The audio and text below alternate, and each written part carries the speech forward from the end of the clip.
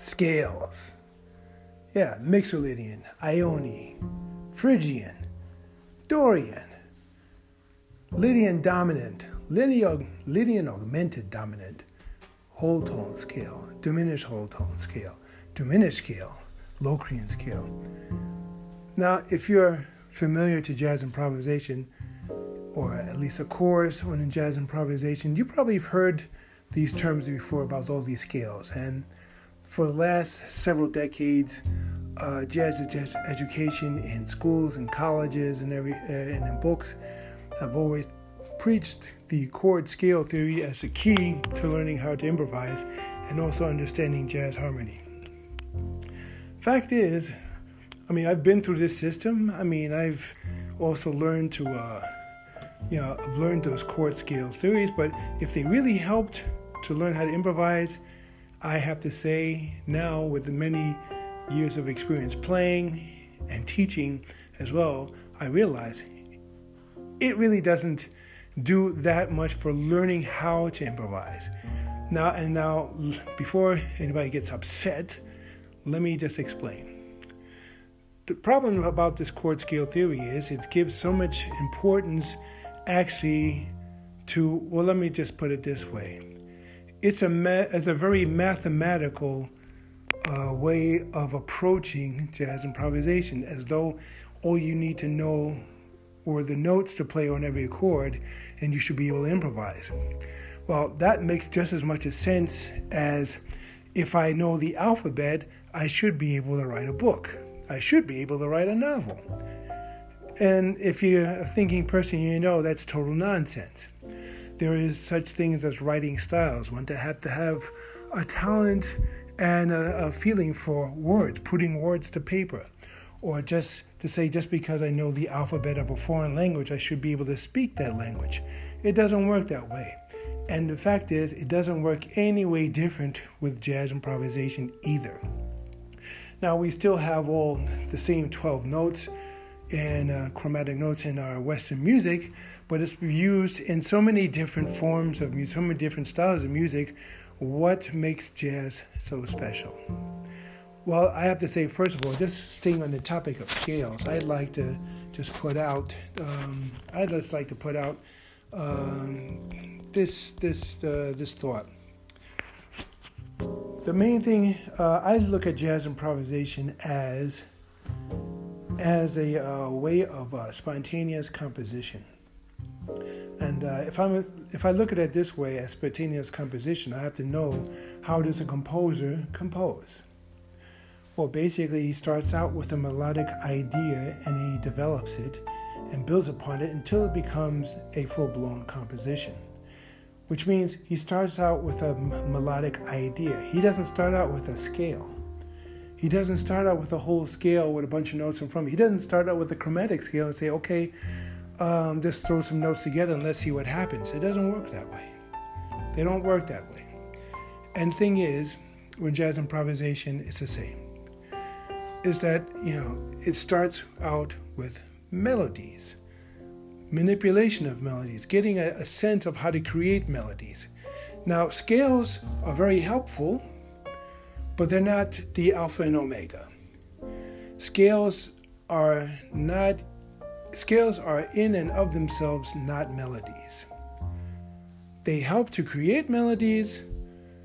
They can help you create and find more melodies, but the fact is, they're not melodies themselves, and you can't just rely on scales. And in fact, I have to say, in my years of transcribing solos and looking through other transcriptions, I have to say that I've barely found a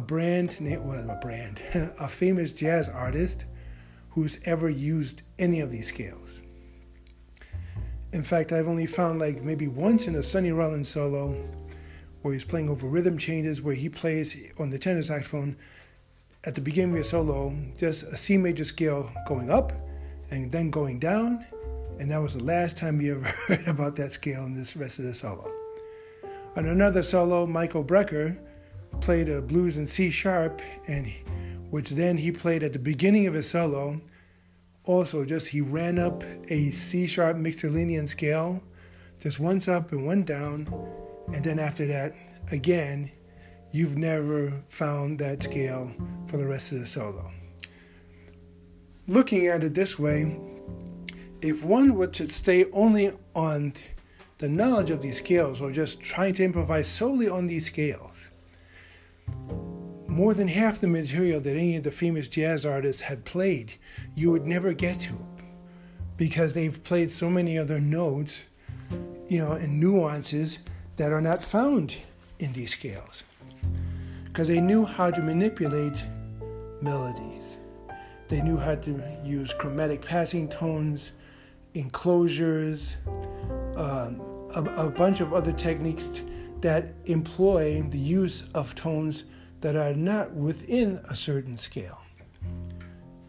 And why did they do that? Because they would use it to create a better melody. And this is something to think about. So I have to say, just first on this first episode of Jazz Sax with E.T., is that scales are not one and all. I say they're not any. They're helpful. Like I said, they're helpful, but it's nonsense to start out with them, because just about any jazz improvisation book you buy in the market, they'll first basically douse you with tons of jazz theory and scales and chord forms for like the first 10 to 15 pages. And then after that, they'll put you in front of a blues form and tell you, okay, now improvise. It doesn't work like that. It hasn't worked like that for anybody. And it's amazing that books are still being printed that way. I just recently picked up a book from a teacher at a famous jazz school. He put out a book on his instrument. I won't mention the instrument because it might get back to who this was. But he's a fine player. Very fine player. That's why I even wanted to pick up the book, because I wanted to see if he had a different approach to playing. But I was totally disappointed when I read the book. His book contained the same information, the same way as hundreds of other books in jazz improvisation before, talking about scales and chords, but nothing about how to create melodies. And so again, I like to say that this book, in that sense, failed, unfortunately.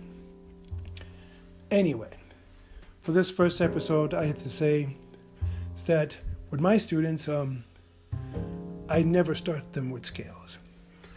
I start them out with just playing, recognizing chord forms, and just deal with the first three notes of any chord, of any scale, of any chord. Just the first three notes, not the whole scale, just the first three notes. And then we just move on to move up to maybe the first five at the fourth and fifth. But it is a long time. Any student who studied with me, they know it's a long time before we ever start talking about scales. Because once they know how to form melodies, then it's easier to use the scales for what you want to do. It'll give you more choices, more options. Anyway, this is Jazz Sax with E.T. You can visit me on my website at evantatemusic.com, written all together. Or you can also look for my YouTube channel, Evan Tate Music. And I hope they'll remain a listener. Till the next time, E.T. signing out.